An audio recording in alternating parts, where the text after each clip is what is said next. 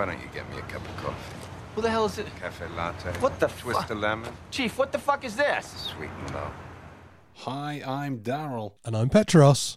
And welcome to episode 4 of Getting to Know You, Season 2, where from Heaven's Gate to the present day. Join us as we get to know Willem Dafoe in this dedicated Dafoe podcast. So we are well underway. We've parked up our hogs. We've been loveless, and now we go from loveless to saints in a transition that made sense in my mind when I started talking there. We're boondocking, which sounds like a sex act, but we're rolling with it because, as we've told you, ladies and gentlemen, it's a sexy season. We're boondocking with the saints right now. We're in Boston. We're going, straight from the 1950s America to the streets of Boston for a, maybe for better, maybe for worse, a very interesting film where, some highs, some lows, some dragged up Dafoe. So this is one, we've not seen before. This is one that's all over the place in the best and worst of ways. There's some terrible accents. There's just editing choices that are made. Boondock Saints, what a time. There are just choices across the board that are made, and we find out the main culprit for those problems.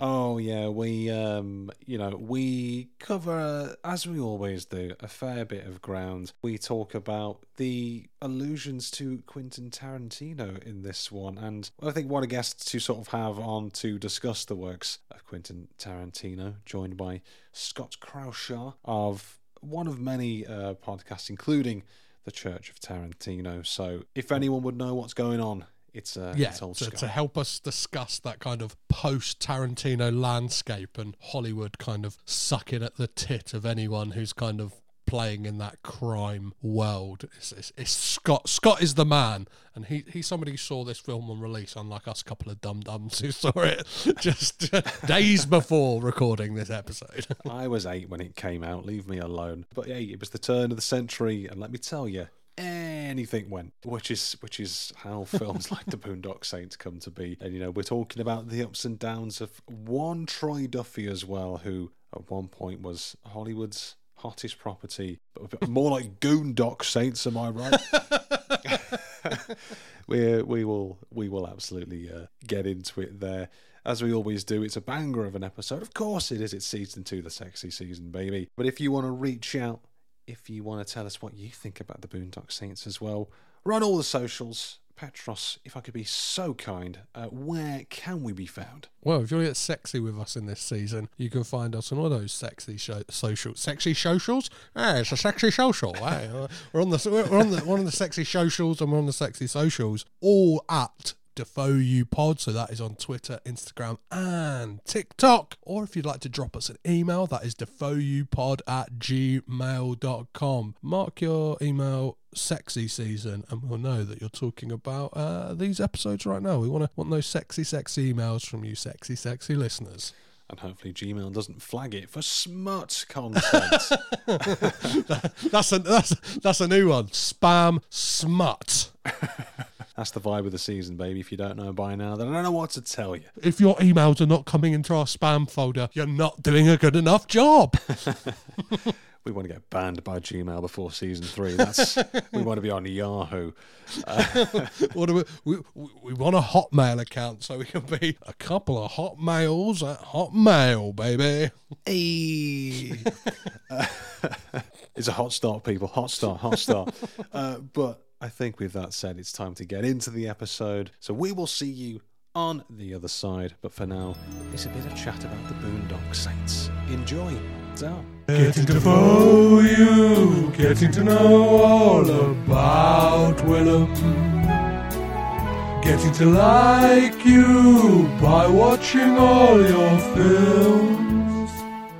This week, we get our guns loaded and head on down to Boston for the 1999 action thriller The Boondock Saints. Dafoe plays Paul Schmecker, an eccentric FBI agent on the hunt for a pair of vigilantes. Now, helping us get to know Defoe this week and see if this movie is truly a saint or just a Boondock sinner is the host of the Church of Tarantino pod, the Cheeky Bastards pod, and Dropping a Bruise podcast. It's Scott Crouchar. Scott, thank you very much for joining. How the devil are you doing today? Fantastic. Thank you for having me on. This is been on your show with you 2 times in less than a month. People are going to start thinking we're dating or something's going on. That's how you get the viewers in. That's how you get the listeners in. It's the drama that people listen for. It's the love triangles. It's the will they, won't they relationships. Yes. I know it's who will I choose? Is it Petros or is it Scott? Exactly. Whose the junk is closer to Defoe's? Exactly. Well, this is the sexy season, so if there's a bit of a Ooh, yes. throuple situation, let it happen, baby. Yes. That's what I say.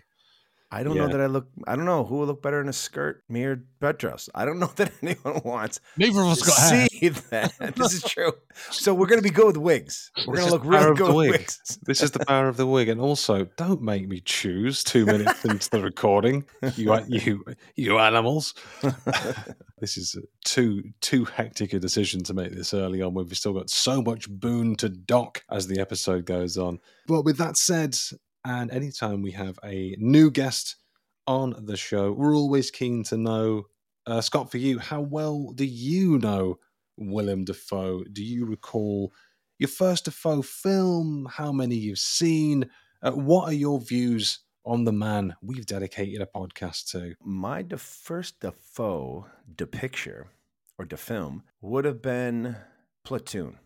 That would have been my first real recollection that was Willem Dafoe. I'd love to be able to say that I was some kind of artsy-fartsy cinephile and I was watching him with Nicolas Cage or in some of his early stuff, but it was definitely the simple Platoon. I mean, the man is on the box. It is one of the most recognizable covers ever of him doing the eventually stolen by Creed, who I do believe Creed, the band in America, does owe Willem Dafoe and maybe even Oliver Stone money for using the Jesus Christ dying pose all the time when they sang. So I do believe that Willem Dafoe, I mean, even The Rock, the movie, not the wrestler, owes Mr. when Cage at the end is holding up those 2 flares as hard as he can. He's dipping it a little Dafoe there. So that would be my first for sure. Passion of the Christ was a good one.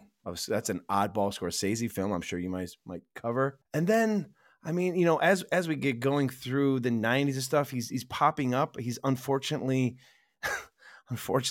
probably took a paycheck to be in Speed 2, you know. Every now and again, you got to do a geriatric speed movie on a boat that doesn't go very fast. Nothing fast about a boat. Yeah. But he was good. There is only one boat that is known for its speed, and it has speed in its name. There is no speed in Speed 2. Some called it a missed opportunity, but not me. Oh, yeah. But no, so an exact number that I don't know. Like, if you ask me how many Nicolas Cage movies I've seen, I know how many you guys have done, but I don't think I've seen the 105 or whatever it is. Probably in the 60s for Cage, maybe 70s. But it's one of those things where, like, when you go back and start looking at him, you go, oh my God, that's right. He was in that movie. Like, it's just not on the top of my Willem Dafoe's those sneaky ones, because he's like, he's like rarely a leading man.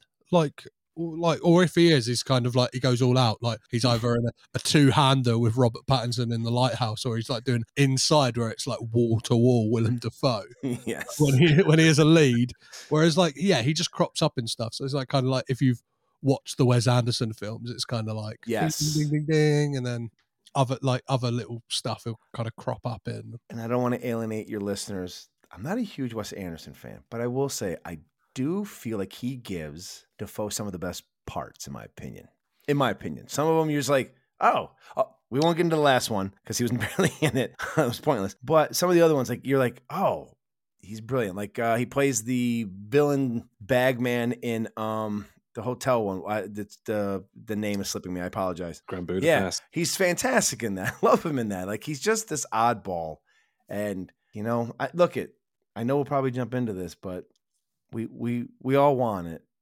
And maybe season 3 will be the season of the full frontal, but we want to see more full frontal. We want to know. We want to know, is the hog really the hog?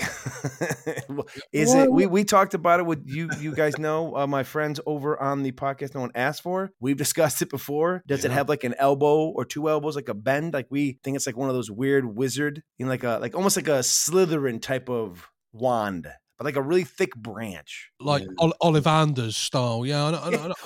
Or a combination of that and Gandalf's staff. Like imagine that, it's just like crooked and a lot of like little knots on it.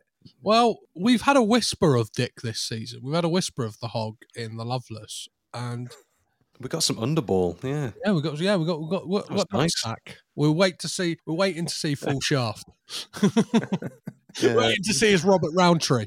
I don't know if you're going to do any paraphernalia, but I think Whisper of the Willie or Whisper of the Willem, that would be a great final film for him, and no one knows, but it's just like full frontal the entire time. He's like, Whisper of Willem, that's weird. And then there he is. Wes Anderson's final film as well. No, it's Abel Ferrara's final film. It's just like a really long shot that like creeps in over 24 hours, getting closer and closer. And the final is just like a really tight shot of his cock. That's what I want to see. Or what if it starts in tight and slowly pulls out and you realize the reveal, you're like, oh my God, that's his penis. But like all these things, like his dick is a diorama and all these scenes are taking place on his penis and you don't realize. Yeah. Right, there we go. If anyone knows Abel Ferrara, I am free to just write up a few, little script ideas. Just a few things out there. It's like the end of Men in Black. When you realize that the universe is all in the cat's necklace. It's like, here we go. This whole universe we've been watching a film for is on Willem's penis. I'm here for it. God, Whisper Willem. That's the last ever episode that we do. We just invent a fucking film about it. Yes. That's what you have to go out big. You have to be memorable, right? Yeah, that's what I'm fucking talking about. Fucking Pendulum, Defoe, Dong. I'm in the cinema just watching it go back and forward, back like a tennis rally. They're going, this is what 2002's all about. Yes, exactly. Yeah, this. I know this term gets overused, and I know people like to throw around the term masterpiece, but can we describe a masterpiece for a film that only exists in our disease-riddled minds? I'm going to say yes. That could win the Holy Trinity. I think that could win a BAFTA. I think it could win the Oscar, and I think it could win the Golden Globe. It's going to go out there. And, let's go with 4. It's going to take cons. We're fucking taking cons. I think it would win an EGOT, even though it's not. Yeah. Even not whatever. All of them. Yeah, it's not a Tony Award. It's winning a Kids' Choice Award from Nickelodeon. I can tell you that right now. MTV Movie Award. I mean, those are the real ones. We're gonna get a Moon Man for this bad boy and a copious amount of green splooge. I mean, that feels like that's what you get when you went for this. Well, I mean, come on. Yeah, it won MasterChef. It won the Great British Bake Off. It won Taskmaster somehow. Exactly. It's winning all these things. Do you know what I mean? Exactly. It's winning the US Open tennis and golf. So he's doing both. He's winning both. Nobel Peace Prize, but peace is spelled P-I-E-C-E. Do you know what I mean? Nobel Peace Prize. Come on, ladies and gentlemen. Keep up. It could solve anything. It could solve anything. World hunger. When it pops out of that zipper, it's like, like you're blinded. It has its own voice. I mean, there's a lot going on there. A godly sound and a bright white light. That's what happens. Can solve international issues, local famine, national issues. You could solve the issue of where's my dad been for 30 years. Listen, you don't know this. Your father started out in a journey that he thought was climbing mountain, the Kilimanjaro there, and ended up being his cock, and he's still mid shaft. Like he's not even at the end of the stop. He's mid shaft. So, oh God, he's gonna get. Yeah, I didn't know Kilimanjaro had a mountain, had a forest at the top. Yes, exactly. Tangled in Willem's pubes. Is that a vein on Kilimanjaro? Like I said, when that movie comes out, you'll be in the theater and there will be tears because you'll have seen your father, and he won't even know he's in a fucking movie. He will think he is still surviving what's happening on the vein of Willem. I'm watching that movie in tears, just thinking to myself, I get it. I get it now. I understand. I finally understand what art has all been about. Yes. All my Yes. chakras are aligned. My body is vibrating. I'm ready. They call me the human vibe. And then you'll understand why everything we build is phallic symbol, because of Willem Dafoe. That's what the real last name stands for. You're not understanding. He's describing it. It's Willem Dafoe, and his dick's Dafoe. He calls it the Dafoe, and its name is Willem Dafoe. No, I apologize. I've just crashed this entire podcast. I do apologize. That's what happens when you bring on an American. No more than we have already crashed it for the past first season and now half of a second season. So we know our trajectory at this point. This is just rubble. We are kind of we are live broadcasting from the rubble of a wreck right now. That's where we are. I find that's what you do when you do your second podcast, right? Like you have your main podcast and it's your child. And this one is like someone else's kids. You know what I mean? You're like, you know what? I'm gonna have a little more fun with this one. I'm gonna give them Coke before they go to bed. Let's see what happens. And you know, that's what Cheeky Bastards just turned into. It just turns into two guys curmudgeonly talking shit about stuff, and then you know, I go back and do my artsy fartsy stuff with Tarantino. I'm like, oh, how about Tarantino's this and that? The other one, I'm like, fuck you, fuck your mom. This movie sucks. You suck. And then you go on to someone else's podcast with no respect. No respect. Just pulling out Dafoe dick. Like 2 minutes in, you asked me what my first thing is, and in 3 seconds, I derailed it like a Tarantino film. You thought you were just going to have two gentlemen wrestling in like a little shop, and the next thing you know, there's ball gags, there's a gimp. And if it works for Tarantino, then it works for Dafoe's. Hog is a flat circle, baby. But I'll bring it back for you. I apologize. I love Willem Dafoe. Absolutely. I mean, if you're a Nicolas Cage fan, as you two are, obviously, and as am I, how can you not be a Willem Dafoe fan? The man gives everything in every film. No matter, I'm like, we was jokingly about Speed 2, but he's like the best part of Speed 2. He's really trying to be this, he is buying into this villain thing, even though he knows this is the dumbest fucking thing ever. We're on a cruise ship. What are we going to keep it under 12 knots? Like, what are we doing on here? So you know what I mean? So he's just like, is this shuffleboard and a buffet? Like, how is this a villainy act to do? So, but he is the best part. He's just, I mean, he and Nick Cage are the reasons memes have been and GIFs are generated. Like they don't realize they should, when you open a book and says meme, their faces should both be there because they've given us glorious ones. They didn't even realize they were doing it. Expressive faces right there. Oh, amazing. Go to the outer limits of acting. Yes. Both of them, like Nicolas Cage has kind of branded it nouveau shamanic. And I think that Willem Dafoe is he's just all caps acting all the time. Do you know what I mean? And like he's talked about his method and the fact that he is happy to just kind of do the work and shut off as soon as it's finished. And I think like that comes across, and I think any film he's in, he's having fun, but like servicing the film. I know like a lot of films, it's like people are having fun and then you watch the film and it'd be like, well, I wish the fun was extended to me, dear sir. Like in Willem's case, it's like he's having fun and I'm kind of getting high off of the fumes of his fun. He's one of the most comfortable looking actors I've ever seen. Whenever he looks like it's effortless. He looks like like you said, he's having fun. But even like when I think about American Psycho, and probably people forget that he's even in that movie, when he comes in and he's just interviewing, like, and even in this movie, every moment he has, it feels genuine, which is probably why I forget what fucking movies he's in. Even though he gives amazing performances, it could be crazy. You ever notice that no one talks shit about Dafoe for being over the top, but Nick gets a bad rap for it? Yeah. Right? Like he goes nuts in fucking Spider-Man. Fucking nuts. And yet it feels right. Like it's just so comfortable. It feels like every choice he makes or has decided is the right choice. Like you can't see it being done another way. Same with Nick, but I don't know why he gets such bullshit, why he's always, piled on for his Cage rages. But Dafoe has numerous, like in this film, glorious ones. I think the answer to that is Willem Dafoe has never been like a Hollywood movie star. He's never been that kind of marquee name like Nicolas Cage. He doesn't have the Beige Volvo trilogy under his belt. I think he doesn't.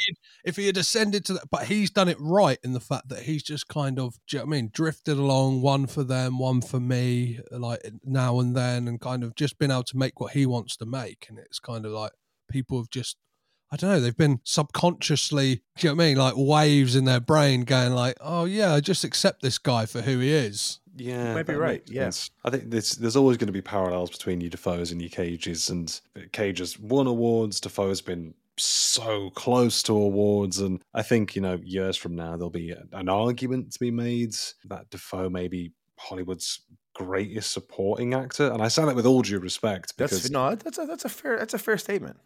That's a fair statement. yeah, I apologize. What's the one he did with Nick Cage and Laura Dern? Why is it slipping my mind right now? Wild at Heart. I apologize. You know that I started this as a Nick Cage podcaster, and I know I'm on one with two guys who are solo Nick Cage podcasters. But this is a Defoe podcast, and I'm going to say something that may be a hot take and may not, and it hurts me. I think when he's on screen, he outacts Nick Cage in that film. His role in that film, he outcages Cage in that film. Well, yeah, of course. He's got the bonkers role to play, hasn't he? And I don't mean that in any mean, disrespectful way, because Cage is still fantastic. But in that film, with the fucking stocking, like the shit and the teeth, the things he does in that are fucking fantastic. It makes that film so watchable when he's on screen. When he comes on, I'm like, ooh, okay. You feel I'm on the back foot. I don't know what he's about to do. And, Cage gets there, but I wonder how much of that performance rubbed off on Cage, because it's kind of like a tipping point. It's like early 90s, and then Cage starts to move more towards the new shaman way. I just wonder how much of his interaction with Defoe in that movie, maybe opened him up a little bit too. I mean, maybe not, but you can kind of see a little bit of a precursor of what Nick becomes and what he starts to step out and do. I mean, look at him in Face Off. In the opening scene, he's fucking losing his fucking mind in that moment. And you just can't help think about, man, kind of like what Willem was doing a couple years earlier with that whole fucking Wild at Heart. The only thing that may put a dampener on this is Vampire's Kiss. You're true. Yeah, no, you're right. You're right. That's up on the matter, I think. Or does it give it credence for what he did in Vampire's Kiss, what he saw Defoe do? That yes, I am in the right. Like I'm taking the right steps. Like this thing I decided to try actually is going to work out for me, and obviously does. And I imagine he probably sees Willem Dafoe switching off after each take, and he realizes that maybe like the method and like being in on the role entirely all the time is maybe not the way to move. So yeah, I think there is an argument to be made, and hopefully one day we can ask that question to either of those gentlemen. Yeah, get us in a room with either Cage and or Defoe, and we will ask the big questions. It's just there'll be a question asked that will be the question. It'll be the final one. Gentlemen, it's time for a pissing contest. Whip out, folks. Yeah, it'll be like the briefcase moment in Pulp Fiction. It'll just be this glow on your face. Yeah, so it's like Petros will yell over, "Are we happy?" You'll be like, "Yeah, we're happy." We will know, and then we'll end on the cliffhanger. We'll end on the cliffhanger that we're not going to tell you. So we've earned this. We've earned our right to know. Hog size. Thank you very much. Now, so hogs aside, and big performances inside, we're here to talk about the Boondock Saints from 1999. And before we get into the old Boondocks, we've got some defacts and defigures to take care of. So Petros, let's get into those defacts and defigures. Oh, ladies and gentlemen, have I got some defacts and defigures for you today. Boondock Saints was written and directed by one and only Troy Duffy. The film stars Sean Patrick Flannery, Norman Reedus, Billy Connolly, and our very own river dancing daddy, Willem Dafoe. The film's initial release was on November 19th, 1999, on the hot to trot place of cinema, Denmark, before getting a limited release in the US on 5 screens only for 1 week in January, or as I like to call it, Dumpuary of 2000. The budget of this film was $6 million. The box office return was $30,471, and it does not chart anywhere on the top 200 films of 2000. The IMDb score for this is 7.7 out of 10, has a Rotten Tomatoes score of 26% based on 31 critic reviews. It currently holds an audience score of 91%.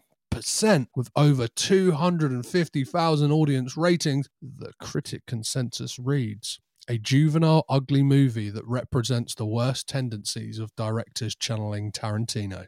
Our first Dafoe sighting is at 8 minutes and 36 seconds as he gets out of a cop car, hair practically blowing in the wind, cigarette in hand, to solve a fucking crime. And his first line is, brilliant. So now we have a huge guy theory and a serial crusher theory. Top notch. What's your name? And that, ladies and gentlemen, are your the facts and the figures. Delightful stuff. So the official synopsis of the Boondock Saints reads, tired of the crime overrunning the streets of Boston, Irish Catholic twin brothers Connor and Murphy are inspired by their faith to cleanse their hometown of evil with their own brand of zealous vigilante justice. As they hunt down and kill one notorious gangster after another, they become controversial folk heroes in the community. But FBI agent Paul Smecker is fast closing in on their blood-soaked trail. So, with the Boondock Saints in mind, Scott, when was the first time you saw the Boondock Saints, and do you sort of recall back then what were your first impressions of this movie as well? So I do recall it actually, I think, started its groundswell on as a cult classic when it was released. I want to say it was like somewhere in 2001. I saw it on the shelves of Blockbuster. I was in the military down in the lovely town of Columbus, Georgia. It's as nice as you think. So I remember walking into the local Blockbuster there, and I remember seeing it on the shelves. And this is probably around the same time that I had probably just rented in that same time frame, like a Donnie Darko. So this was your it's like the new streaming services. You see something, you go, that kind of looks good. You buy you rent it based on the box. And Sure. so I rented it, and I was thoroughly surprised at the film. Does it have, as we'll talk about, does it have its shortcomings? Oh, you bet it does. But does it also have its shining moments? Hell yes. Absolutely it does. It's something that, I don't know if Steve listened to this, my cohort, but he gave us shit on our recent episode, and I'm going to call him out on it right now. It's trash cinema. It is trash cinema, as Petros has kind of coined a phrase. It is one of those trash cinema cult favorites. And so I rented it, went home, and then it really does feel like, and again, this could be my brain pulling in facts that aren't exactly true, but it felt like I saw the film, a bunch of people on post saw the film, and it suddenly groundswelled. And I feel like by 2002, all of a sudden Hot Topic had like the fucking shirts with the prayer on the back and the two guns, and like it just started this 2 to 3 year groundswell of like where Boondock Saints was kind of like riding the, this sounds terrible because it does sound like I'm very uppity, but felt like it was riding the coattails of the success of Tarantino. And in this time frame, Tarantino's been quiet for 6 years. So Tarantino does Jackie Brown in 97, and Kill Bill doesn't come out to 2003. So there is this bit of a vacuum for films of the nature like him that a movie like this completely, falls into and filled the void of. So my hat's off to it. It wasn't the worst, and we'll get into it more. I don't want to jump the gun here. No, absolutely. I mean, it's an interesting story, and I find a lot of times with stuff like this when there's a story behind the movie as well, which is just as sometimes, if not more interesting than the actual film. More interesting. Mm-hmm. I think definitely more interesting. I know we got sort of like a kind of similar thing when we covered Heaven's Gate. Just the story of all the bullshit behind it was kind of just as interesting. But reading into the stuff about this and about Troy Duffy, and we'll probably touch on it later. I know there was a whole almost companion piece documentary. Was it called Overnight? The documentary. Overnight. It's amazing. I remember there are 2 documentaries in film school that we were told to watch. They are the documentary to Apocalypse Now, to see what it's like to really fall in love with your film and the madness it will create for you to finish it, and then How Not to Treat Hollywood, and that's the Duffy one, the Overnight one. Those are the two you watch to get into film. If you think you can do film, those are two. You got another one, Petros? Yeah, there's a third one, which is American Movie, which is about like this low rent guy, Mark Borchardt, who is just trying to make movies in like his like Wisconsin town and stuff like that. And he's like so delusional and like he's got like no fucking clue what's going on, asking his like relatives for money all the time. He's like, I gotta get Colvin finished. And people are like, do you know it's pronounced Coven? He's like, no, it's Colvin. Coven sounds too much like oven.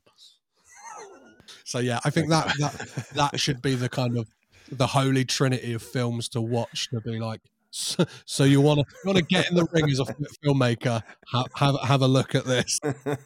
God, I want to watch all of these so bad. There's something about just, I don't know, car crash people, if that's a term I can coin, that's just so addictive. Like, I didn't have the time to watch Overnight, but I sort of read about it, and I think how, and I suppose while we're on the topic, I think, you know, setting the scene here for Boondock Saints, you can't really not talk about that without discussing a man who, for maybe like a week or a month, was the hottest property in Hollywood in what would it been, like 98, 99? Like 97. Like this was real. It took a long kind of gestation period for this to really like get the ball rolling. Like it was kind of like, and in Overnight you kind of see how big that kind of meteoric rise is, because like the bar he was bartending at when he wrote the screenplay, it's like Vincent D'Onofrio's turning up, Jeff Goldblum's there, he's chatting to Patrick Swayze, he's making phone calls being like, yeah, Paul Schmecker, I want Kenneth Branagh to play it. And it's like, yeah, who am I thinking as the twins? I'm thinking Stephen Dorff and Mark Wahlberg. And it's like, who the fuck is this guy? And it feels like, even though he made a movie, to this day I still feel like the movie was just so he could get his music put into it, so he could actually, he really wants to be a rock star. And I think he felt like, well, if I can get my own music in it and people will love my music, he's a Troy Duffy, ladies and gentlemen. I will say one thing about Overnight, as somebody who used to smoke cigarettes a lot, I think I've made a turning point, because there is copious amounts of cigarette smoking in that film, and it made me feel sick. I was like, oh.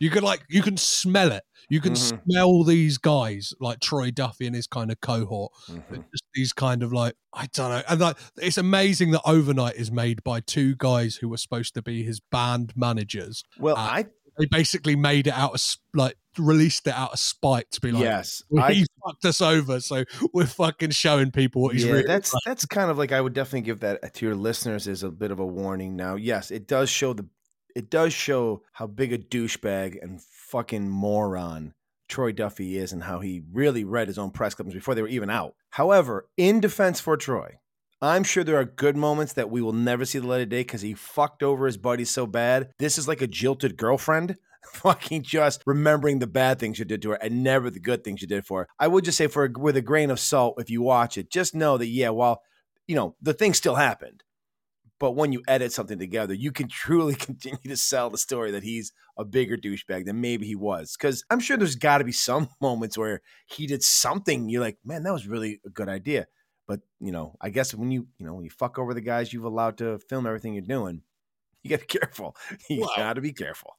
I think when we get to the release of this film, and he eventually goes with like having a deal at Miramax, who obviously in the 90s were like, hot shit, to then releasing this film with Franchise Pictures, who like, and it's like I think time and kind of his own actions have kind of what a fucking blowhard he actually is, and kind of doesn't know what the fuck he's talking about. He kind of thought he was going to take Hollywood by storm, and if anything, he kind of came in, shouted a lot, and then kind of whimpered out, and do you know what I mean? Only got to make the second one because he got an out of court settlement. Yeah, and let's be honest, he tried to be blustery like Tarantino. Tarantino talks a lot. He's got a bit of an annoying, ingratiating voice. I can say that. But Tarantino had the goods to back it up. And I think that's where the two paths diverge right there. Where, I'm not saying that Troy didn't do a fantastic job being able to put together this first film and make it the cult favorite it is. But the second one,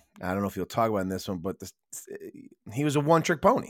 He was a one-trick pony where, you know, obviously I'm going to say that Tarantino's not, but The proof's in the pudding. Tarantino was able to do more than just one film, and he's done more and has had a longer career. And Troy Duffy is an afterthought that, for most people who aren't Gen X or millennials, have no fucking clue who we're even talking about at the moment. It's going to be like a Google search real quick, like Troy The Duffy. name's lost to history. I have a question, like, from watching Overnight, and sorry, Daryl, to kind of keep bang on about it. No. From the way he talks, I am, like, convinced he's never watched a film. Like, the way he kind of, like, talks about it, like, he's so impassioned about music, and he's kind of like when he's talking about, like, on the phone speak, he's like, this is the first fucking script I ever wrote, man. Like, I've never even written a fucking script before, and it's like, well, yeah, the proof's in the pudding of the film, because no fucking scene actually ends. Do you know what I mean? Like, there's so many, like, dissolves in this that I imagine the editor was sat there, like, and I don't think you can give them, like, a... Well, the real winner is the editor in this film. Well, I'm going to assume, and I don't know for sure, but I feel like the editor was like, all right, here's how we're going to do this film. This is what's going to make this film worthy. We're going to start off, and then we're going to jump to, we'll talk about how it works out. And I think it works out that way. And adding Defoe to talk about what's going on and adding it in, I think that was the best move they made. But I think the editor had a really strong hand in helping shape this film. So it would make some sense. You could tell in a lot of the scenes, and yeah, like, I don't give any short shrift to the editor, because I imagine it's like a lot of the scenes kind of just peter out and then it just kind of dissolves. And it's like, yeah, it's probably because there is no ending to a lot of these scenes. So like, oh, well, we've just got to fucking do something. Like, do you know what I mean? It might as well be screen wipes. Do you know what I mean? Like, it's kind of like the fucking Windows Movie Maker toolkits come out. Yeah, we'll do one where the screen like kind of goes round. We'll do a starburst. We'll do all this kind of wipe shit. Forever, baby. Star wipe forever. If he'd had the audacity to use the star wipe, I would have said right now, this gets 5 stars from me. I don't give a shit. Do you know that there is a sheep one? And it's a very hard one to find. It's an old one. They used to have a sheep one where there was like sheep would walk across the screen, and that would be the wipe. Oh, I have a bit of that. Yeah, there's no... Yes. Now that puts it up there. That gets a criterion. Whoever got rid of the sheep wipe is a fucking coward. Agreed. Bring back the sheep wipe. Yes, exactly. # sheep wipe. God damn it. You sheep wipe. You know what? We've got AI. I have a feeling that eventually we'll get our own sheep wipe. All kinds of wipes. A hog wipe. Just putting that out there for you. A dong wipe, yeah. I was alluding to that. Yeah, like a swinging pendulum. And then as it swings back the other way, it's a different scene. Amazing. I have some of that. Like a car wind wiper, it just wipes away. It swings in low and it goes back, and it's like 2 scenes come through. It's like, what? There's we thought you were getting that scene. What's that person doing now? You get a peek. You get a peek of that scene. Yeah. Brand new term for a peaky blinder. Anywho, it'll be. I was going to say, like, I think this is what we're talking about when we talk about sort of Troy Duffy, though, because you know, without having, like, I'm very sort of keen to watch Overnight because it looks like, or it sounds like from you describing it, I'm going to watch it, be fascinated, and just like hashtag cringe like the whole way through, which is, you know, fucking give me that cringe. But it's one of those things, and where there's, dare I say, flashes of almost brilliance, but completely marred at all times by a film being handled by a lunatic amateur. Yes. Which I don't think is unfair to say. There is a moment on set in Overnight where Willem Dafoe says, like, how does this scene end? He says, the scene ends when I say fucking cut. And it's like, okay, I guess this is the guy we're dealing with. Yeah. This guy thinks he's fucking Scorsese or something. And the irony of it all is the reason this film works is Willem Dafoe. Willem Dafoe is the genius piece in the film, gives it such weight with his character. And I will give him credit. Here's what I'll give Troy Duffy credit for. I'll give him credit for whoever he allowed or whoever he handpicked to eventually pick this cast. Maybe we'll talk about the 2 leads in a minute.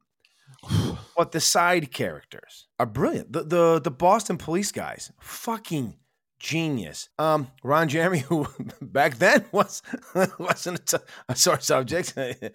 He was the original Golden Hog. The hedgehog himself makes an appearance. That's funny. He's playing on a type. The Italian mob boss, I've already told you before we started recording. Fucking love his quotes. Just the people they get in who aren't the stars besides Defoe, they're really good. Like, they really did a great job. Like, they really helped us. Rocco is phenomenal. They're just funny. Like, it would have been if it hadn't been serious, it'd been great as a comedy, just as a full-on fuck up comedy. But whatever. There's a lot of things I'm sure we're going to get into that. When I rewatched, I was like, this did not age well. I was like, wow, this did not age well. Oh, I'm so glad to hear that. Yes, and I'll say this. It has the most homoerotic scene since the beach volleyball scene in Top Gun Original. Top Gun Original is still number one. The beach volleyball shirtless scene is one of the most homoerotic scenes you've ever seen. But that scene in the police thing where the water's dripping on them, they sit up and suddenly feel the call of God or whatever. My God, that was homoerotic. I thought the two of them, when they looked at each other, I was like, they're brothers, right? Like, are they going to fuck right now? Is that what's about to happen? I remember thinking that the first time I saw it, I was like, wait a minute, they're brothers though, right? So anywho, but the extras in the film are what make this work. It's a confuddling film. It's like, there are moments you go, fuck this film. And then there are moments you go, fuck, what a film. Like, but that's how you know you're not in good hands as a director. And him to ever talk that way to fucking Willem Dafoe. He's lucky that there wasn't a firefight. Mm-hmm. Dafoe's the reason this fucking movie is carried. He's so juicy when he comes on screen, playing a gay FBI guy who sometimes hides it and sometimes flaunts it. And it's just brilliant when he does it too. Does he hide it? Like, he's literally... Well, when he first walks there, like when he says a thing, one of the guys kind of gives him that look like, oh, I think he's gay. And then slowly, I think it's when they're at the Russian one and he goes, the gay guy. Right. And he met the whatever. And he goes, the gay guy. Like, he goes into the full hand on the hip, the gay. So it's like, okay, he's not hiding it anymore. And then he does the river dance. You just go, beautiful. You're like, this is it. This is perfect. But that's Dafoe, right? Like, that's not Troy Duffy saying to do this. This is Willem Dafoe. Who the fuck are you talking to like that? I wish Willem Dafoe, now I see this again. Yeah, I'm so right. Me and Willem Dafoe, we're riding to find Duffy. And we're fucking him up. That's what's happening. We're punching him in the fucking throat. Who does he think he is talking to Willem Dafoe that way? He should have chopped him in the throat with it. They said, just a little hip swing right to the throat and a Troy Duffy. I think that, like, the gay thing is a Troy Duffyism, because it feels like a lot of the, like, side characters in this, like, just have an affectation, like, have to have some kind of thing. They have to have their thing, right? We have the owner of the bar, and it's like, hey, like, what's funny in the 90s? Like, we'll have him have Tourette's. Like, do you know what I mean? Like, I do love it though. Fuck ass when he does it in front of the sisters.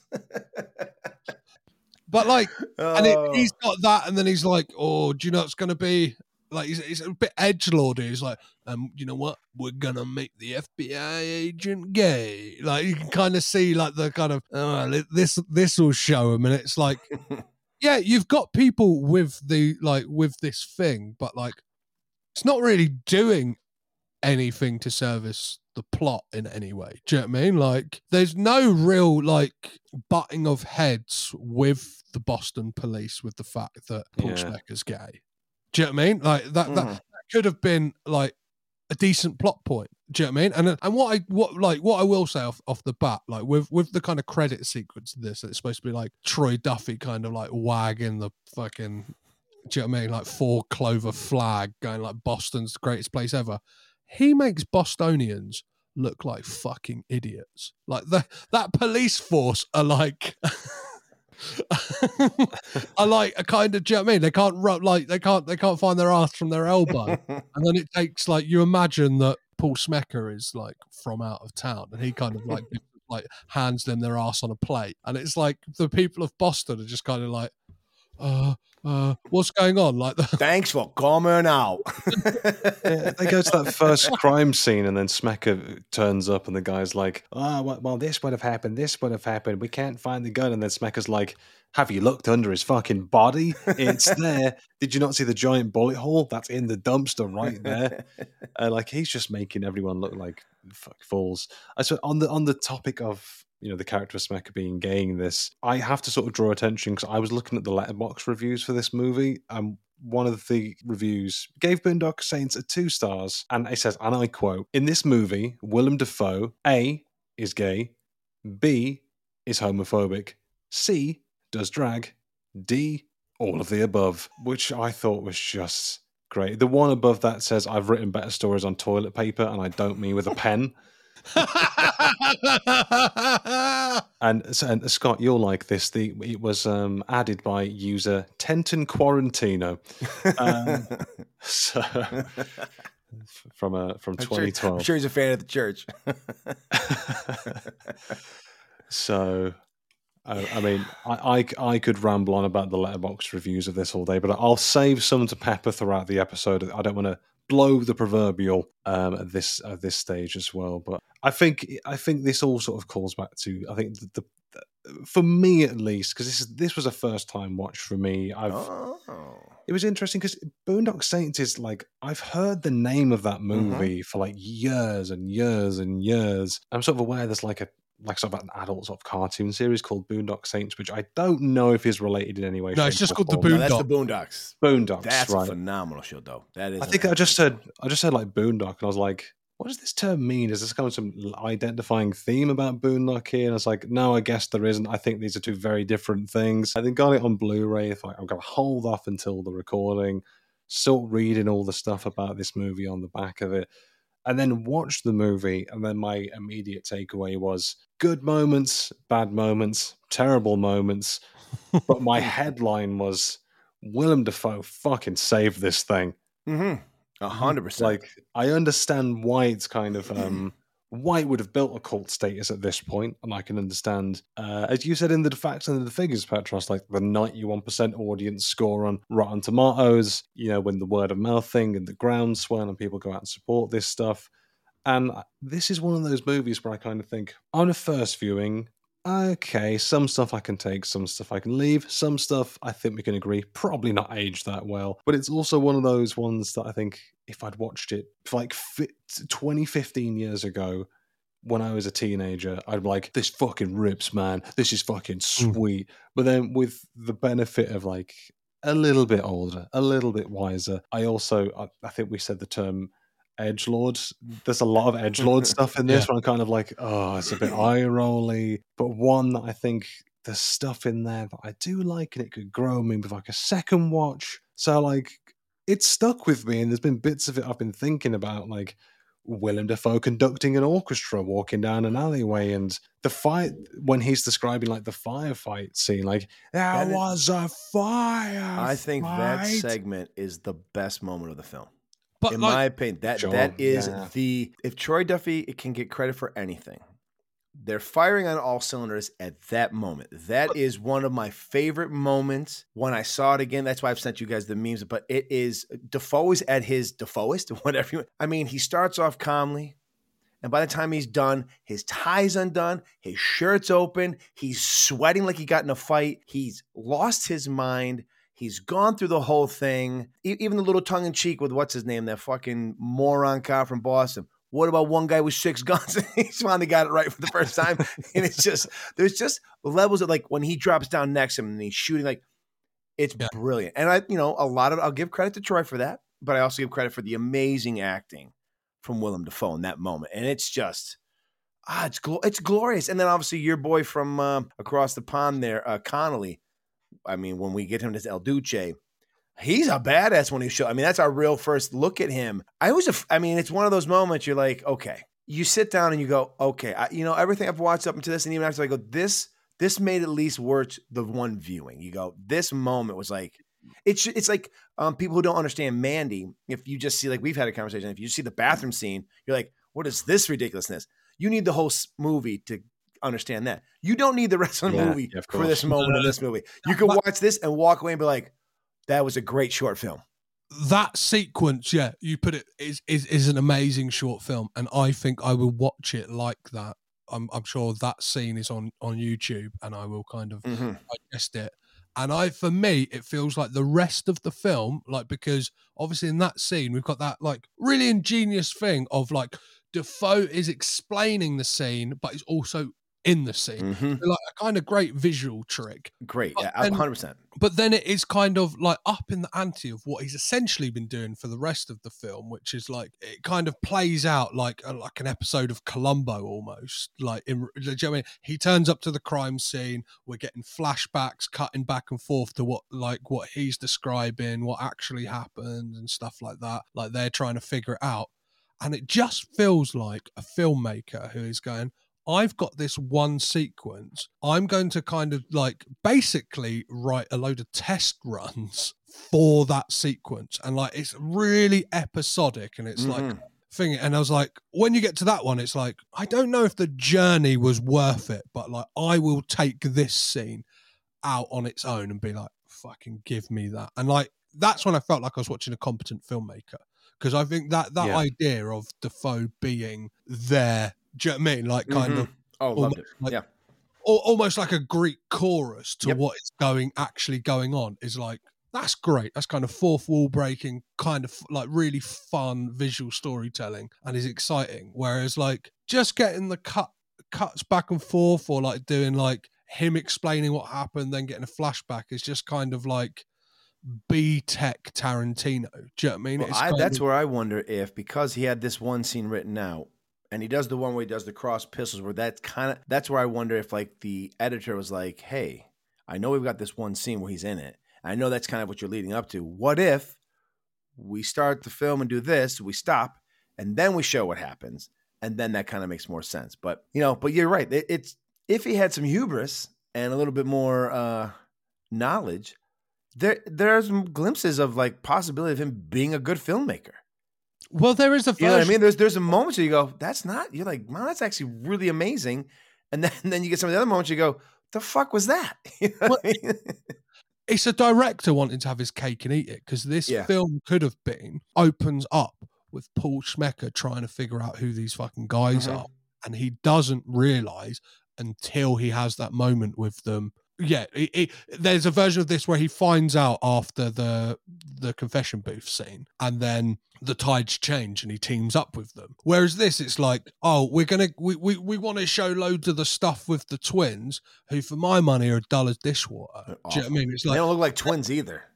Yeah. Well, yeah, a lot of the kind of like stuff online for this film like really labors the point of fraternal twins. It's like, you think? It's like nobody was thinking they're fucking identical twins, were they?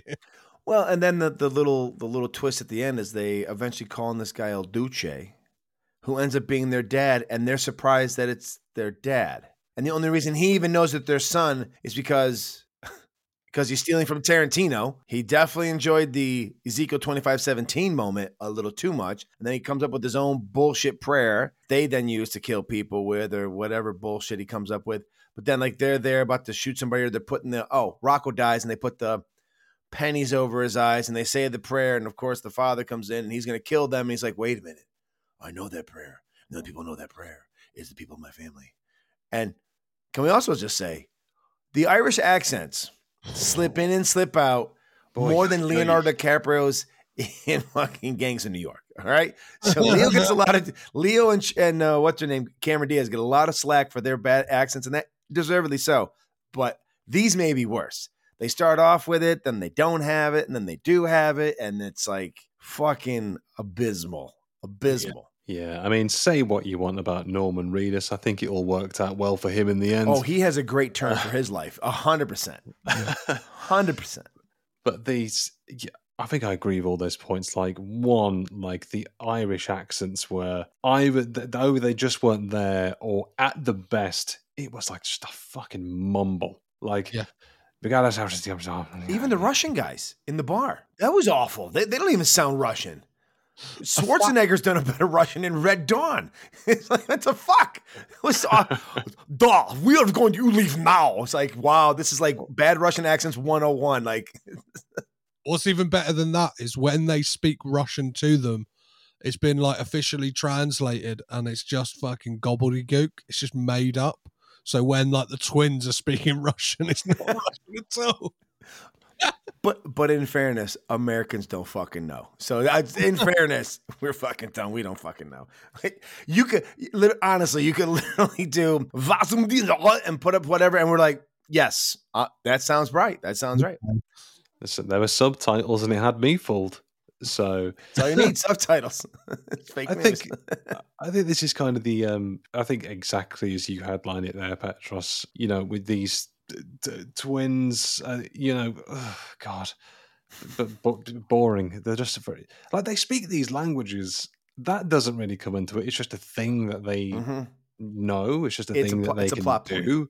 It's a plot point so that he understands when he gets the phone call because he's got the pager. He knows Russian, and that's how we're able to now keep going on killing people. Because the story goes from we almost got killed because we got in a fight on St. Patrick's Day with these Russians, and then we now are going to translate this into killing people. And then the beginning of the movie makes no fucking sense either, right? Because they're all doing the whole fucking prayer and whatever, and they walk up and no one, and they go up and kiss whatever fucking awful horseshit wannabe Catholic bullshit that is. But are we? And like people are like, oh shit, it's okay. Like, are they already the Boondock Saints at that point?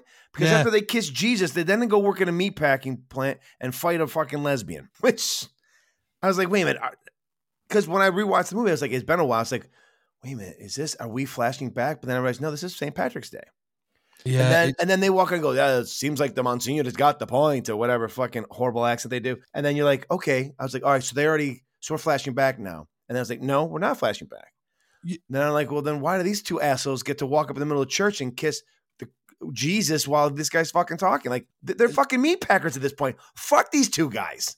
You might be able to answer this, Scott, because obviously you saw this at the time.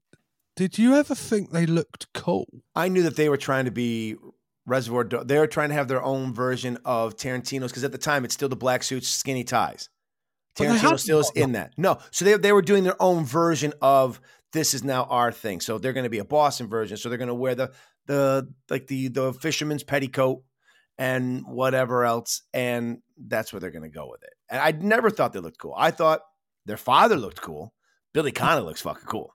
Yeah, but he's got the beard. He's got the cigar. Like, he looks like a bad motherfucker. And then, obviously, Defoe is just the bonkers, and you're just like, yes, this is everything I want. And so those two, like, let's be honest, it's about them, but we don't give a fuck about them. We do enjoy the things that happen. So we like Rocco because Rocco's fucking great. We like all the other people, and we're just glad that. Don't speak for me, Scott. What's that? So don't speak for me.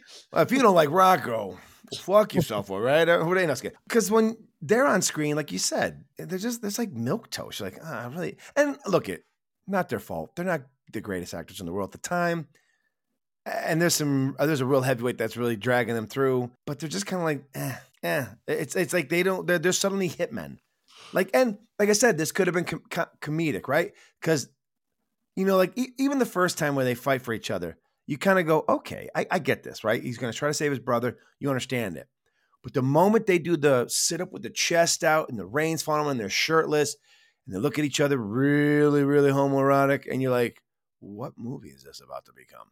From that moment on, they suddenly become, even though they fumble into falling out of the sky and the rope and all that funny stuff, and they kill people. All right, still comedy. And then they start to become serious. Then it becomes like, no, we're a gangster film now. And it's like, but you really aren't. You know what I mean? And now we're suddenly pretending that they are. And then I guess we're supposed to think, well, they're really good because Billy Connolly was really good. But shooting people is something you learn. It's not a DNA thing. Like if you're a great shot, it's because you've worked at it. You don't pass it along. It's not like it's a DNA trait. Is El Duce a good shot? Because he has an opportunity to shoot 3 guys on a porch who don't know he's there, and he misses all fucking 3 of them. You got to remember, my kids always ask me, this is going to be the biggest dickhead answer ever. My kids always ask me, why'd that happen? I go, it was in the script. Well, it's in the script. It's like he's supposed to be this excellent shot, but on this particular day, he only can shoot off a finger and wing one of his children, and then he gets shot in the shoulder. It's like, and that's where that scene kind of, look, it's so maddening. So it was a fun scene. So you kind of overlook it, but that's where, even if you want it to be really critical, that's where that scene falls apart, right? Like, why is he going to show up to start shooting? He can't hit nobody. They can't hit him. But yet when they fall out of the ceiling upside down, tied together to rope, they're fucking James Bond level bullseyes. Like, knocking everyone down. But then, I mean, they're in a stationary position, which is a better way to shoot. And he's slowly walking. No one's hitting anybody. So, look, he had a good budget. He was going to use it. We got a lot of squibs today. We're going to make a lot of things explode and get shot. So he was a good shot when the script called for him to be a good shot. Exactly. A good shot. And then the only best thing that they did was like he jumped off a fucking 20-story building and took someone out with a toilet. Yeah. I was like, okay, that's ridiculous, but I'll allow it. This setting up what this film is, and then they are 50% of the time they're a good shot, and then the dad can't recognize them unless they're praying. And I was like, okay, I'll allow this because it looks fucking cool. I was like, Troy Duffy, by all accounts, you're an absolute jerk of a human being, but this scene fucking rips. So I'm just gonna give this whole fucking thing the benefit of the doubt. But this is the point though. Like the brothers are like dull. They just decide, we're going to be vigilantes now because we both had a air quote religious awakening in a prison cell at exactly the same time, and now we're vigilantes. And the Boston police are completely on side with it. They're cool with it. There's the local support for them, and then the whole thing with Paul Schmecker, he's trying to catch them. It's like, well, who the fuck's leaking this stuff to the press? Who's giving him all this information? And then he gets so drunk, he's like, actually, you know what? Vigilantes are kind of fucking cool. I think really what it is Paul Schmecker wanted to dress in drag, and this was his opportunity. He's like, you know what? We're going to do it. It's the whole point. It's for the script was like, we got to get this guy in drag. How do we get him in drag? Got it. He too is now a vigilante because he's like, who the fuck are these guys? And he's all upset. And then he's like, wait a minute. They've got the right idea. It's like, what? Yeah, Willem Dafoe. I mean, this brings you back to another section of the episode called Letterboxd Reviews of the Boondock Saints. One was a 2-star review that said, I didn't want to see Willem Dafoe dressed in drag, wriggling on the floor, moaning, come to mama. But here we are anyway, so let's just roll with it. And then another one who gave it 3.5 stars said, Willem Dafoe, if he took his Yas pills. However, when he does sit up after he shoots him, that face he gives, that expression of killing the guy in cold blood when he's not supposed to, it was kind of a cool, creepy expression. That is a moment that could have been a change for him, right? It could have been that turning point, the switch flips and now he's on the other side. He's doing the Green Goblin type thing where, now I'm no longer the good Osborn. I'm now this fucking guy. But it's a moment that's completely it's just a moment, right? It's just, it looked cool, but we're not going to take this any further. That's it. We're fucking done with it. I think we could have spent our time talking about this film and just kind of writing a far better version, because there could have been there's no real conflict in Paul Schmecker. Do you know what I mean? It's kind of like you're saying, the script needs it to go in this way that he somehow teams up with them. Do you know what I mean? And it's there's just so many questions, how did they get his phone number? So you may have given him a card at the beginning, but you're just kind of well, what is going on here? Why is he now on side with them?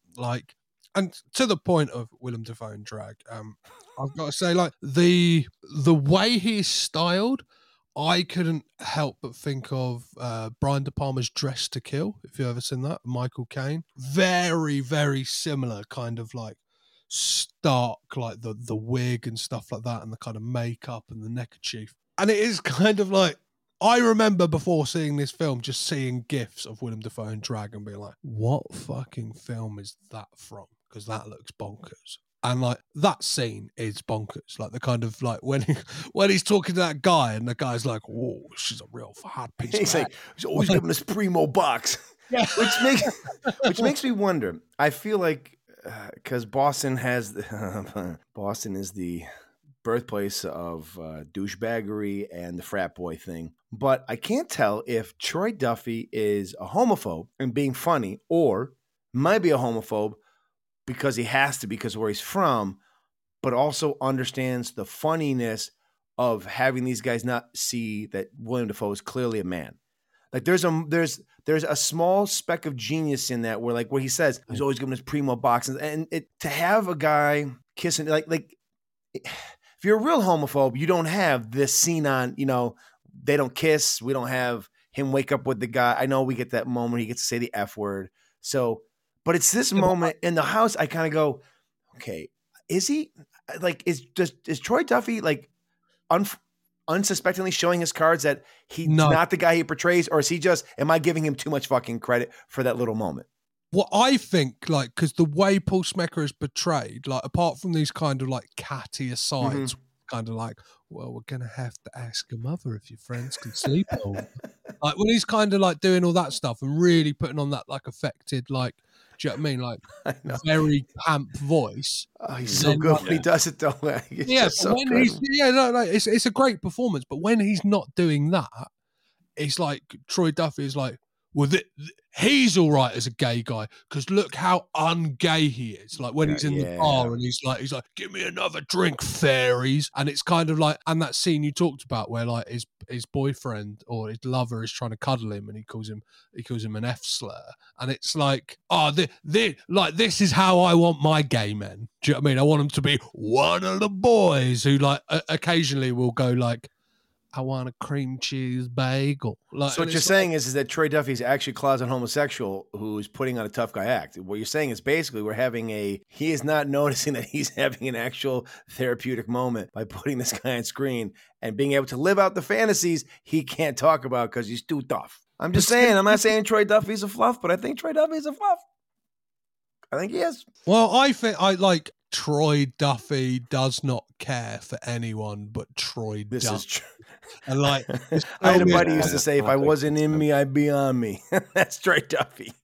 Like, there is like basically like a sexual assault in this film that's played for laughs. Do you know what I mean? Like Rocco, like tits up a woman who's like passed out. And then says, I'll tip her. Yeah. We're supposed to, as an audience, go like, he's a funny guy. And it's like, no, he's a fucking scumbag.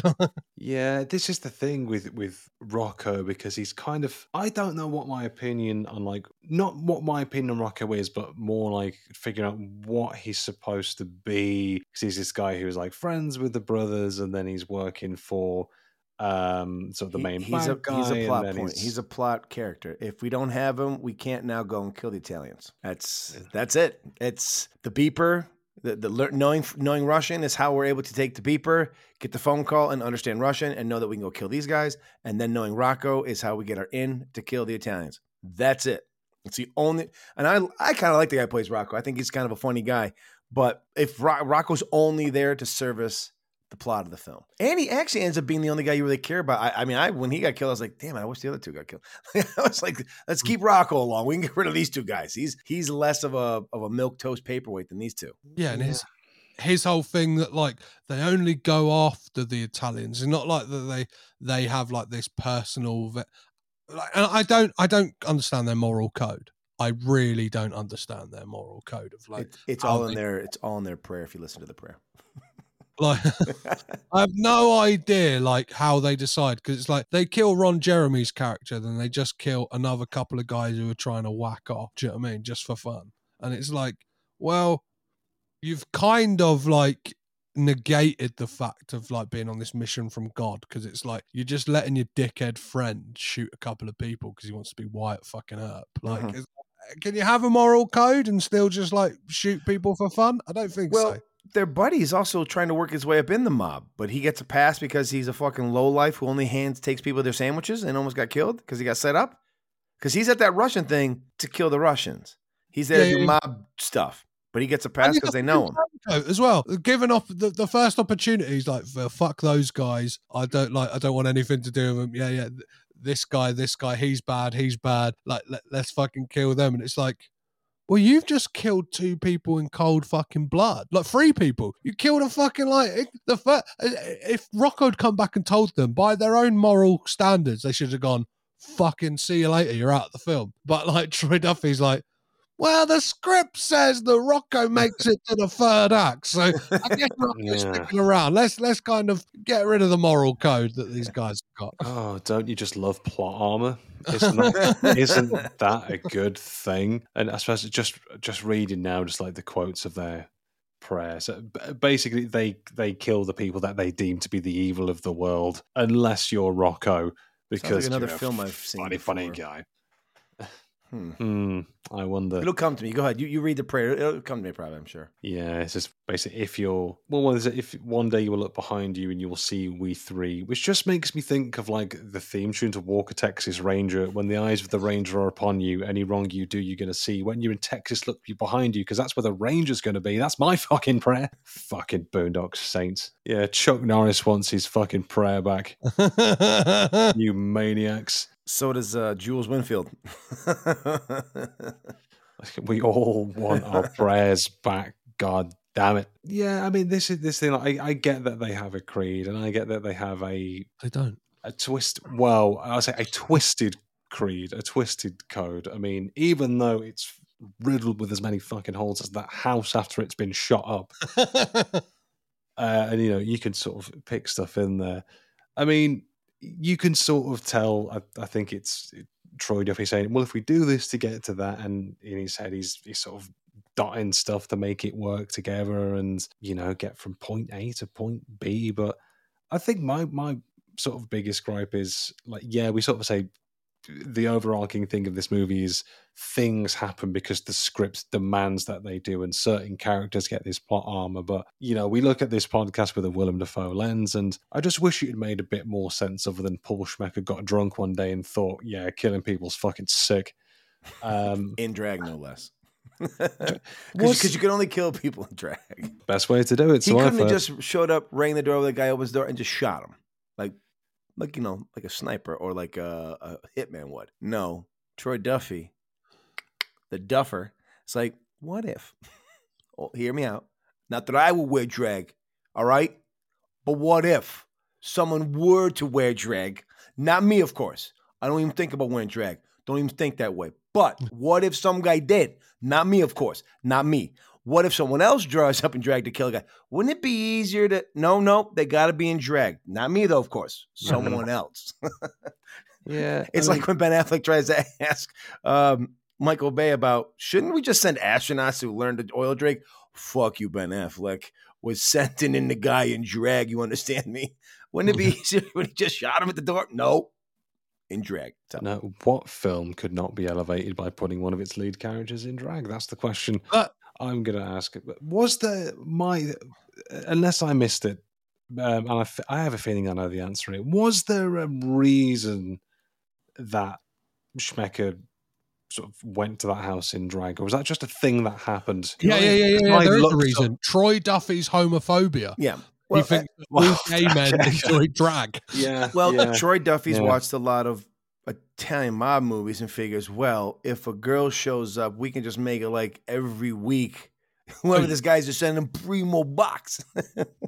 So it's primo box day. Like they know they're being hunted, but someone shows at the door that it doesn't even, they're like, what do you, and that one guy's like, what are you doing? He goes, come on, take me 4 or 5 minutes. He's like, all right, make it quick. It's like,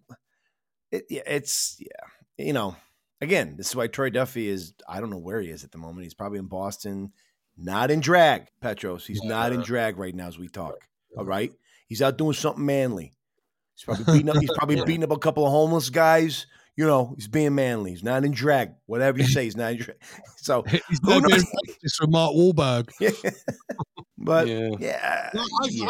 I think to bring it back to Overnight, when you've got a clip of Mark Wahlberg going, it's the fucking best script I've ever read, man. It's like, you're in for a tough time. Do you know what I mean? If Mark Wahlberg says it's the best script he's ever read, like I've got questions if Mark Wahlberg can read.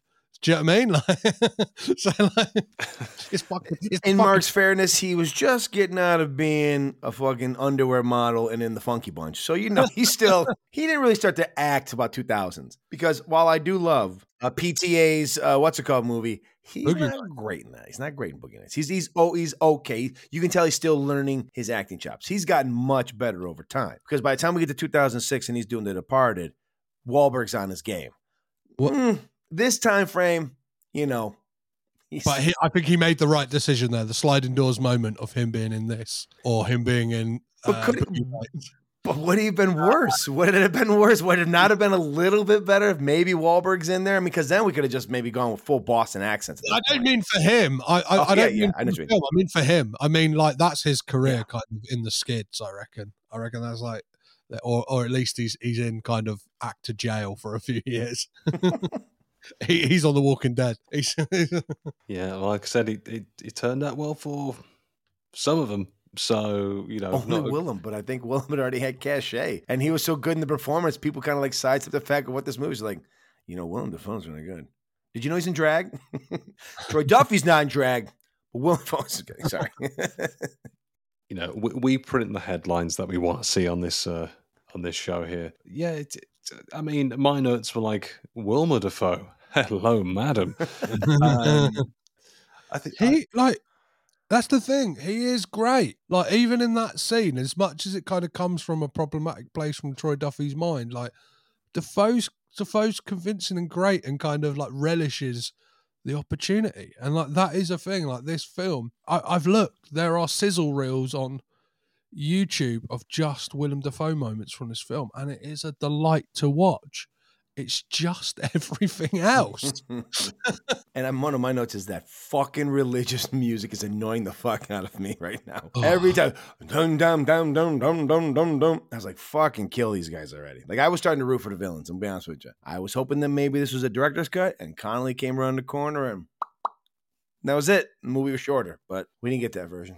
We did not get that version. I think there's a more interesting prequel with 25-year prior 6-gun McGee Il Dulce going around Boston and doing his thing. I think there's a more interesting... That's what number 2 should have been. I have only seen bits and pieces of the sequel. It is definitely not the movie. I mean, we all know why Troy Duffy only directed 2 movies. Have you seen the sequel, Petros? Because I'm assuming, obviously, you, Daryl, haven't, because this is the first time you saw this movie. So, I mean, I'm sure as soon as we're done recording, you're popping in All Saints Day and taking your shirt off, having your partner drip water on you and just rise up, kind of get ready for the film. You've got me banged to rights. That's exactly my night as planned. I believe we have to cover it for the podcast. I believe that you're contractually obligated because Defoe somehow was suckered back in. Yeah, you know it, baby. Yeah, I believe he's in it. So I guess we're watching that. Yeah. Like, if you can't find another fucking clown who's dumb enough to do it, I will gladly pop back in to see if it's worth it. Because why not? I don't think he's got as big a role, but I think he is in it. Like, is he in drag? I'm sure he's in drag. Some tells me he's in drag. Someone's in drag in that film. Not Troy Duffy, of course, but someone is. What's confusing is David Del Rocco's back in it as well. So God knows what the fuck they're doing. He's doing the old Asian cinema thing. Like when Chow Yun-Fat was killed in A Better Tomorrow, so he could be in A Better Tomorrow too. He's a cousin or a twin. There's a brother. He's called Rocco again. He's called Rocco. So I don't think it's a cousin or a twin. Maybe he's Rocco's. Maybe it's a ghost. He's like a Jedi ghost. God, I hope. You know what? I don't want to ruin it, but it is called All Saints Day. If they somehow find a way that he's resurrected, I swear to fucking God, that's genius. I mean, Criterion Collection. We need to say justice for Duffy. Well, what one thing we can hold as solace is Willem Dafoe is uncredited in Boondock Saints 2. He's there like, I'll be in it, but don't fucking tell anyone, okay? Don't tell anyone. Shh. So that does mean you're technically not obligated. No, we are. It's not a credit. I'm look at the man himself has said, look, I really isn't. That's not me. I was AI'd in before AI was a thing. It's on the Wikipedia. It's on the IMDb. We are bound by blood to the wiki. Okay, so or you'll be hogged. We did our blood pact pre-season 1, so it's in the ether. It's in the stratosphere. It's got to be done. We had a shared moment of a call from God, and we just went, you know what, we got to do everything. It's on the Wikipedia page. We got to do it. We can't have the same logic of this film. What suits us? Okay, we can't just pick and choose. What if I edit the Wikipedia page real quick though? Change back. We've tried that. Yeah, we've tried, but say what you want about the wiki people, but they're very, very quick on that stuff. I think I've read that he is in it, so you know, it counts. It fucking counts. So, you know. But I think I watched some like fairly recent-ish interviews that Defoe did. You can find him on YouTube where he's talked about some recent movies, and for all intents and purposes, he's spoken with some fair positivity towards his experience on Boondock Saints, and I think he liked the idea that Troy Duffy was like a self-starter, and even though the movie was a gamble, he liked the idea that Duffy had this passion project. But he's also said about the reaction to it, his direct quote was, "I can tell when a certain person comes up to me what movie they're going to talk about. It's that type of movie." If he can smell them before he can see them, it's like Boondock Saints. Here we go. If his jeans may or may not be bedazzled a bit, and he wears tight t-shirts, and you can smell him from 20 feet away, there's a good chance. If he's got a Red Sox hat on, there's a good chance he's going to come up. There's a chance. If this guy likes your slice, he's probably going to like the Boondocks. Hey, but I think on sort of on Defoe's sort of takeaway of the movie, and I think we're all skirting around the big business here. It's probably time to start coming to a close on these Saints of Boondock with our wrap-up business. So the first point of business we attend to in the wrap-up is when we look at Willem Dafoe and his performance in this movie. We ask the question, does he do deface? So, Scott, we begin with guests first. For you, does Willem Dafoe do deface in the Boondock Saints? I'm assuming deface is a good thing. Yes? I forget. Well, does he do a face that is kind of recognizably Defoe, like a rictus grin? Is it? Yes, there he does. He does a deface. He grins a lot in this, even with his affection, even his affected, effeminate, gay thing that Troy Duffy has him do. He has the smile, like the whole, when you said, we'll have to see if your mother, we'll have to talk to your mother, see if you can go. Totally does it. Totally hits a face. 100% he does a deface. That is a defact. It's a defigure. So that's one deface there. Petros, same question, deface, yay or nay? It was a fucking ambush! That alone is like kind of fucking put that on the Mount Rushmore of defaces. Like him kind of doing all that stuff. Him talking to the twins when he's in the police station and they talk about the languages. He's kind of got this like Cheshire grin on his face. I think you can pick out loads in this. Like there is kind of him river dancing. We haven't talked about the river dance. Like that just feels like a moment where it's Defoe going like, let me just have fun with this one, Troy. Like let's do it. Like this guy's kind of off the wall. Yeah, he's defacing all over the place. And if it weren't for the deface, this film would be the stinker. I'll tell you that for sure. Yeah, I think it's going to be 3 for 3 on defaces from me. I mean, I think there's an argument to be made that this is probably up there, one of, if not the Defoeist of Defoe movies, and especially with the faces being most scenes he's in, we're getting a little bit of something because his entire body's at work. If he ain't river dancing, he's conducting an orchestra in his mind. If he ain't conducting an orchestra in his mind, he's having some kind of, as we said, some Colombo Vietnam flashback to a crime scene that, let's be honest, he's imagined happened. We don't really know, but it's a 3 for 3 on the defaces from me. Now, one of our big questions, our second question of the wrap up, is when we look at the character, not Willem Dafoe, but the character of Paul Schmecker. Does the character have BDE, big Defoe energy, big dick energy? Scott, we throw it to you. BDE.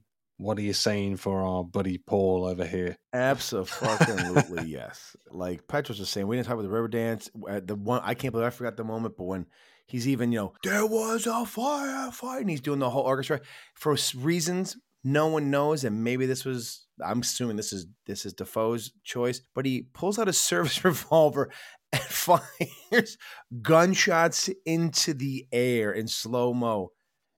This is one of my favorite Defoe performances, and this character is it has to be up there. If it's not in his, and obviously you guys are going to go through and people will probably debate me on this, get it? Maybe they're wrong. This is, in my opinion, on his Mount Rushmore top 5 of just fucking awesome performances and characters. Even if the man who created him made him is because he's a homophobe, Defoe sidesteps it and really makes this is such an enjoyable, like you said, Petros. Without Dafoe, this is a fucking disaster. So, yes, this character is fantastic. He's one of my favorites. So that is definite. Some BDE there from All, Scott. the BDE swipe. The dick is just swiping back and forth. That's where you need to swipe. We swipe through the scenes, and you get the dick from, and then you see just nothing but his scenes. Yeah, just give me the Schmecker-Packer supercut of this movie. I think that's the one I want. But Petros, naturally, same question. BDE, yes or no? Oh, Schmecker's Pecker is an absolute monster, I reckon like the fact, like the way he turns up in this film, do you know what I mean? He kind of like really just whops it out to him and like got like sassing people, like, and kind of being like, go get me a coffee and stuff like that. That's like real big dick energy. And he's a man who knows, like, he knows his job, and he's just kind of like boom, boom, boom, boom, boom. He's just fucking doing it. And like, I think you got to have big dick energy, like, to get in drag. Do you know what I mean? Like, I think just that, and it is kind of part and parcel of being in drag. You got to have some balls on you. Do you know what I mean? Like, you got the way you get in drag. Like, I know you got to have some balls on you. And I think like the fact that is his like go-to move for infiltrating this house is like, well, how can you have small dick energy and be like, fuck it, I'm dressing up as a woman to infiltrate this house?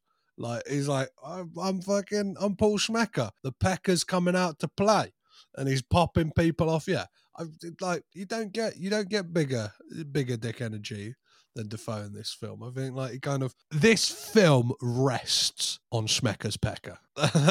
This film is held up by Schmecker's Pecker. Yeah, absolutely. So, I think the consensus is we're 2 for 2. I think it's going to be some big old Dafoe energy from me, some big old Pecker Schmecker, Smacker Pecker energy. I mean, just to, the first scene is in just to sort of barge into that alley, tell Boston's finest, ? Like, you're all fucking wrong. Get me a fucking bagel, you absolute schmucks. And then fucking river dance at a crime scene. Just take out fools left, right, and center. Just do what you want, basically. Because from what I've gathered from this film, there's no fucking rules in Boston.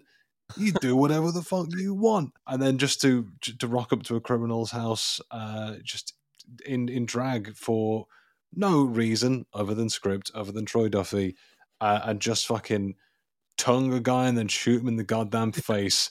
Massive energy. Huge energy. So that's a clean sweep on that one.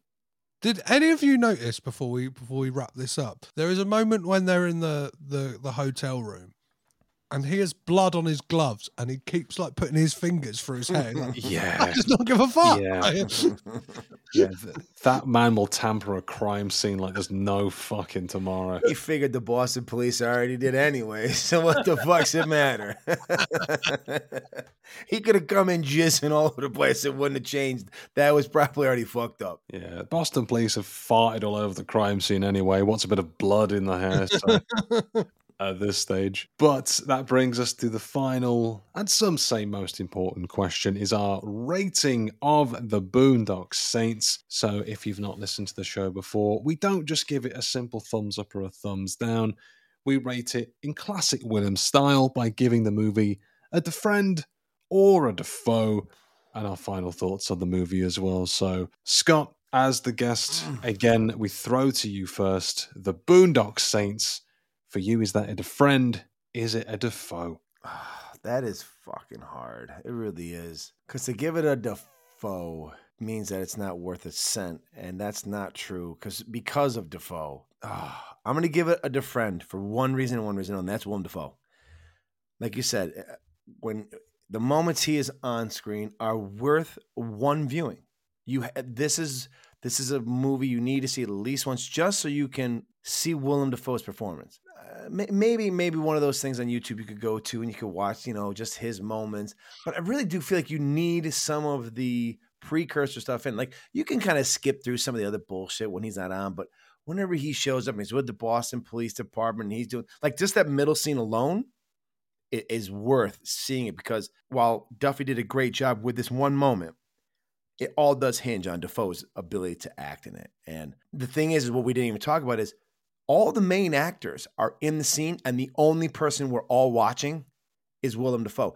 All I know is they come in ski masks. They may not even be them. They could be extras. I would not know. If someone told me that there were extras playing that part, I would not know because I'm only watching Willem Dafoe the entire fucking time. And it is just for that alone. You have to see it because this is your Dafoe podcast. It's a defriend because Willem Dafoe is that fucking good in it. He makes it worth one sit through. Just so you can now be in on the memes and understand there was a firefight and all the other shit he does. Yeah, he's worth it. Yeah, it's just so, it's a defriend. But if you hate it, it's because of all the other stuff, not because of Dafoe. I will fight with the two of you as well. I will die on the hill with you that Dafoe is fucking awesome in this film. So give it a defriend, give it a shot, and then burn it, the copy, and walk away. So some fair points made, but we have one defriend there from Scott. Petros, same question: defriend or Dafoe on the Boondock Saints? I think I am going to have to disagree with Scott here, and I'm going to have to go for a Dafoe, just on the sheer fact of I'm looking at this film as an entire beast. Like if it was Dafoe alone and that one scene, and it would be a defriend for me. But the fact that obviously this film is like stodgy and kind of like really, really bad, like terrible in places, like really, really terrible. I can't in my good faith give it a defriend. And the fact like I am more willing to watch a YouTube compilation of scenes with Dafoe in this film than ever watch this film again shows me like that it's a Dafoe. Like, and obviously we've got the wealth of all the films we've seen up until this point as well to kind of use it as a yardstick to measure it against. It's like this film is derivative. Do you know what I mean? Like I know Scott on his podcast is going through like his Tarantino derivative of like films that he references in his movies.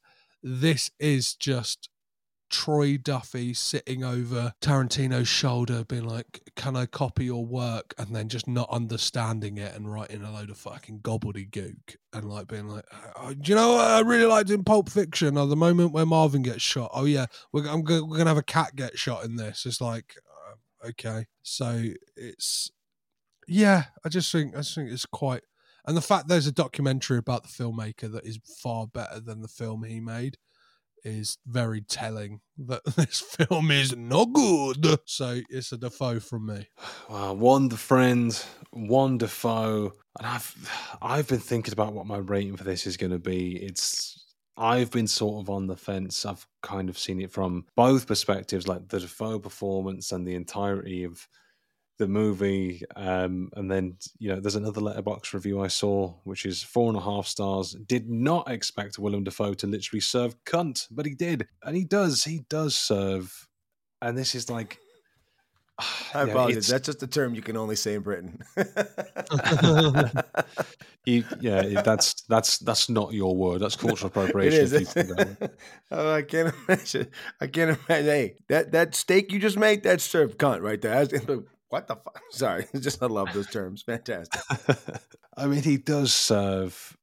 And I think this is the thing we've been saying the whole way through, is that Willem Dafoe on his power saves this movie and makes it watchable. And it's his character that you want to watch.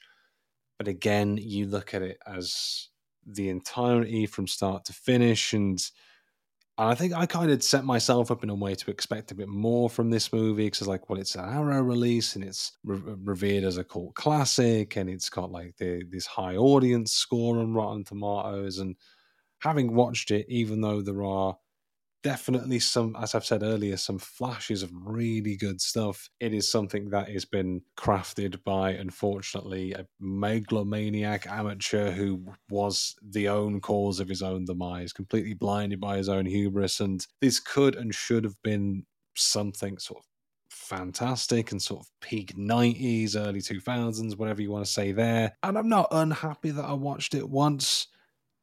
Would I rush back to watch it again? I don't know. Arrow Blu-ray's going on eBay. That's the vibe I'm getting. This isn't the first time Arrow have completely bamboozled me and tricked me. So more of anything, I blame you for this, Arrow, if you're listening. Please sponsor us for future episodes. Yeah, I think on the balance of everything, I think I have to give it a Defoe. Like, I wanted to like it. I thought it was going to be something just, I don't know. I expected something different, but a lot of it is just not aged too well. The leads are very dull. There's a lot of stuff that doesn't make sense. And then for as good as Willem Dafoe is, Dafoe's character journey doesn't completely make a lot of sense.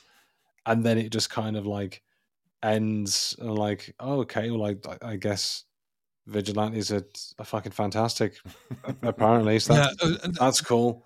The credits that roll with like people's like kind of like news footage, like people's opinions on them, like that feels like a weird like studio note of like, oh well, we've got to play the balance here. We got to be like, some people love the idea of them, and like that final scene, like the thing that baffled me the most is like, it's 3 months later. It's like, how quick is the judicial system? Do you know what I mean? He's in court within 3 months. Like, what did he even go down for? Exactly. When did he get caught? What did he get caught for, and how is he in court in 3 months? We've all seen the documentaries. The American judicial system's fucked.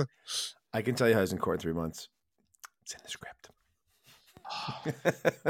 Yeah, and for that reason it gets to Defoe, because of the fucking script.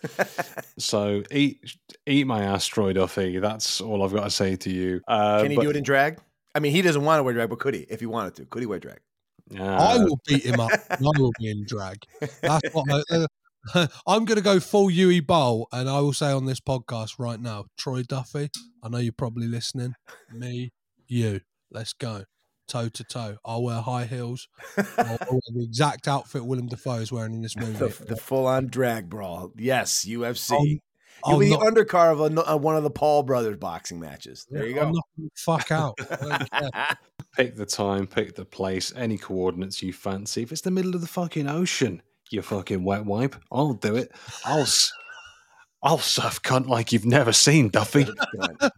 I'll surf cunt into your fucking grave. Man. We do not endorse killing directors on this podcast. Just to make that clear, this is unless, of course, there's a religious reason that you suddenly have an epiphany for homoerotically in a jail cell and water dripping on you. Yeah, well, maybe I've got my own fucking. Your hands are tied. Your hands are tied. You got to do what you got to do. If I was in a dripping building, the only call from God I would be dealing with is, I think I should call a plumber. No, I'm going to go kill people. Well, on that bombshell, as we've all found our religious awakening to go and beat up Troy Duffy, apparently. Allegedly for the courts, it's all in jest. I think it's time to bring this madness to a close. As we say once again, thank you to Scott Crouchard for joining us to chat the Boondock Saints. Scott, for the listeners, where can they find you on the interwebs, the socials, all that good business? You can find me on Facebook/Instagram at Church of Tarantino. You can find me on Twix, which used to be Twitter and X, I like to call Twix now, at the Church of QT Pod, because you can't have a long title on that goddamn fucking site. And also on Letterboxd at Church of QT Pod. And then all my others, if you go there, you can find the links to the Cheeky Bastards and Dropping a Bruce as well. So it's been a pleasure, gentlemen. A pleasure. Thank you very much. A pleasure, a privilege. It has been a religious epiphany to chat to you. Fuck ass! There was a firefight. So with that, we will conduct the credits closing on this episode. All the links in the description, as per usual. And it's left for us to say, I've been Daryl.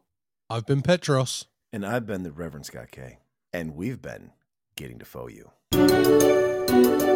And there we have it. The Boondock Saints, Episode 4, Season 2, in the ruddy bag. Yeah, I mean, I think if it wasn't clear in the episode, I think we've basically challenged Troy Duffy to a fight. And I will stand by it.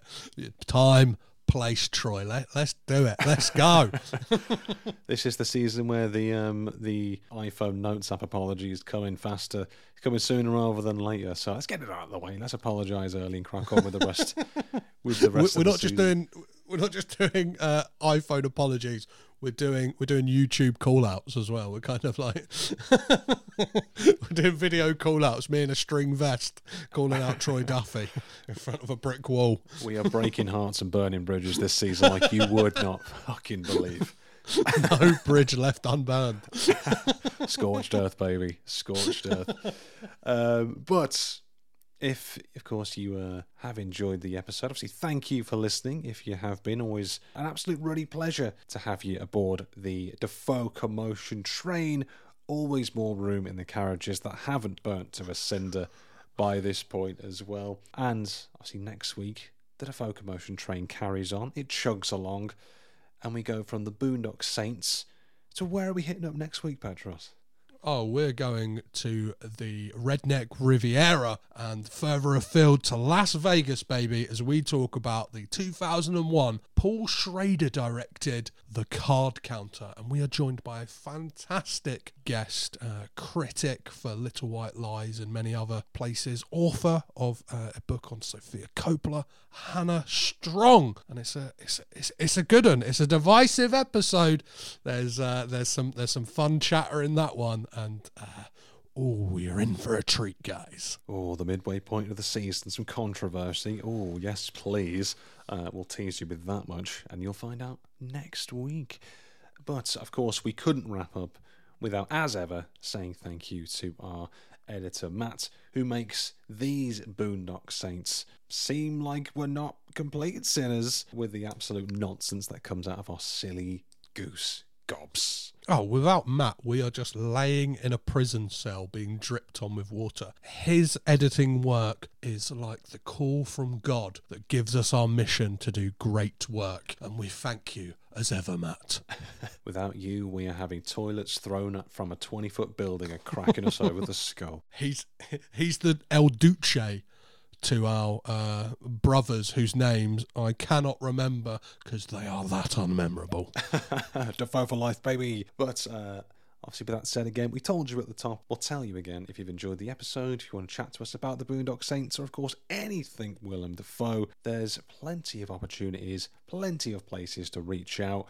Petros, again, where can we be found? You can find us on the handle at DefoeUPod on Twitter, Instagram and TikTok, where there's lots of sexy goodness as we have sexy Sundays, ladies and gentlemen. Get us your first traps. Not your first traps? Yeah, your Defoe firsty posts, your fan cams, your memes. We want to see it all, and every Sunday we will be putting out a nice little social media thread with all of that goodness in there.